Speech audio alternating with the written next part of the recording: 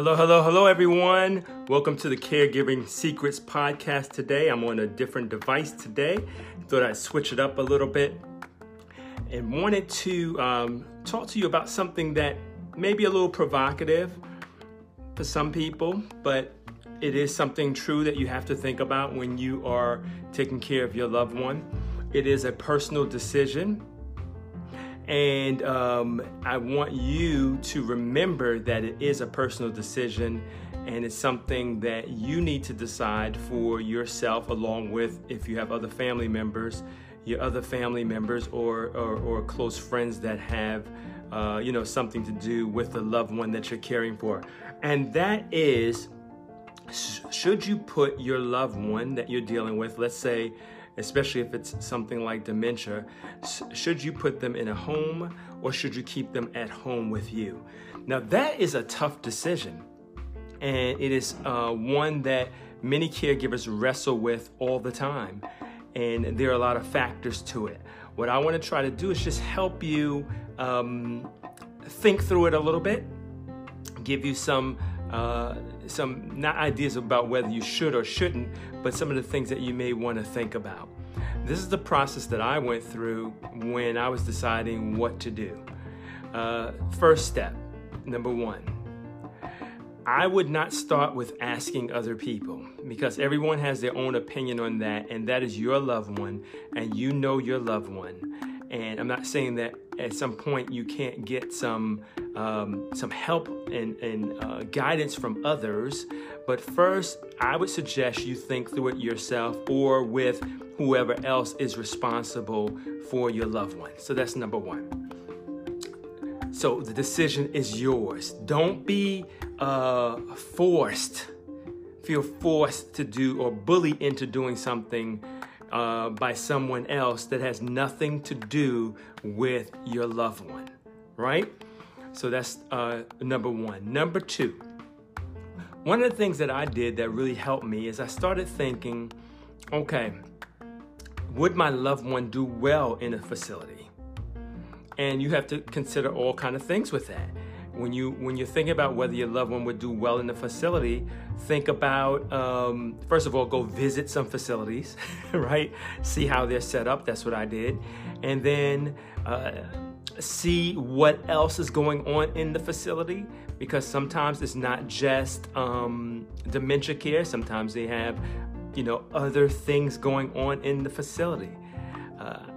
For me, seeing that and knowing my loved one, I knew at that point that my loved one would not do well in a facility, and I visited several facilities to kind of get an idea of that. So that's number two. So you want to, visit some facilities and then think about, would your loved one do well there? Number three, think about whether the facility that you may have been thinking about taking your loved one to is going to do a better job than you're going to do. Now, of course, they're not going to do the same job because they don't love your loved one like you do. But is the quality going to be up to the same quality that you would give at home? So I considered that. I thought about and looked at some of the things that they do at the facility, and I saw whether I could duplicate those things or do better. And for me, I was able to duplicate or do better. Another thing you want to think about is, where will decision-making lie when you put your loved one in the facility, a facility? Will decision-making still stay with you, or will the decision-making be given to the facility? That's very important. We saw that with COVID. With COVID, what can happen is your loved one may, depending on the rules that come up, may be confined to the facility, and you may not, and I'm not laughing, because it's funny, but just because it's so odd, your loved one may be confined to the facility and you may not be able to see them. Now, that can be a horrible thing. So I thought about that way ahead of time, even before COVID. I said, who's going to be making the decisions about what happens with my loved one? Will the decision making really still stay with me? Hey, I'm glad to see.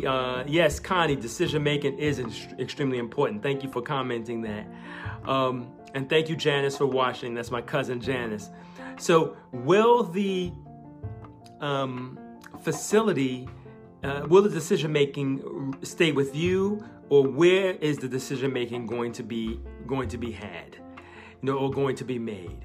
That was real important to me because I did not want to lose the ability to decide what was going to happen to my loved one. So that's another thing that you want to think about.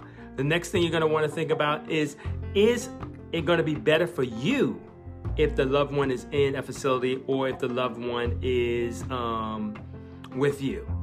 Okay, so what I mean by that, think about it emotionally. Is it going to be emotionally difficult for you to have your loved one in a facility? Too emotional for you to overcome it.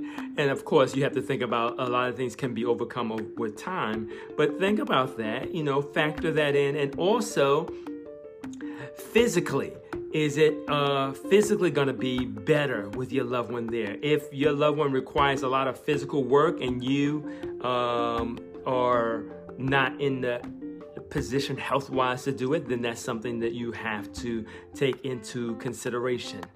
The next thing, of course, you have to take into consideration is money, right? Can you financially afford to put your loved one in a facility?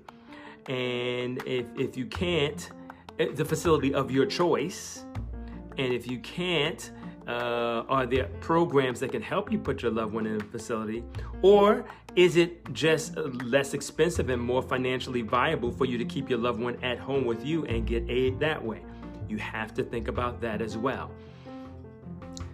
Yes, Connie says, it's difficult not being able to see your loved ones. She had a co-worker that hadn't seen her mom in 8 months. And yes, and it is hard to experience things like that. So thank you, Connie, for that comment. So it's extremely important to think about that as well. So those are some of the things that I thought about when I was considering that. And listen, you have to revisit that decision over and over again. I looked at it at the very beginning. I look at it at different times to see, how things are going. And look, at the bottom line is what is best for your loved one and what is best for you, right? I always said that if it comes to the point where I know I'm not taking good quality care of my loved one, then that's one of the triggers for me if I had to do something like that. But you can always keep in mind too that just because you're not able to do what you would like to do at first, you can get training as well. So don't just jump to, okay, I can't do it anymore, I'm gonna put my loved one in a facility. Thank you for the thumbs up and the hearts. I'm not gonna put my loved one in the facility just because I don't think I can do. I don't have the skills. A lot of the skills you can develop, you can learn. So keep that in mind too as you're weighing things out. Well, that is the podcast for today. It's very short today, but I wanted to bring that up because it's a real important thing, and we will discuss it another time. But I hope that gives you guys some insight and something to think about, some food for thought. Of course, this has not been all, comprehensive. I'm just giving you some of my thoughts and some of my experience dealing with my loved one and making that decision. Reggie Reglis here with Caregiving Secrets. I hope that this was helpful to you. Thank you for all of you guys that were watching. I really, really appreciate it. And thank you for the comments. That means all the world to me that you're commenting. So thank you very much. Have an outstanding day.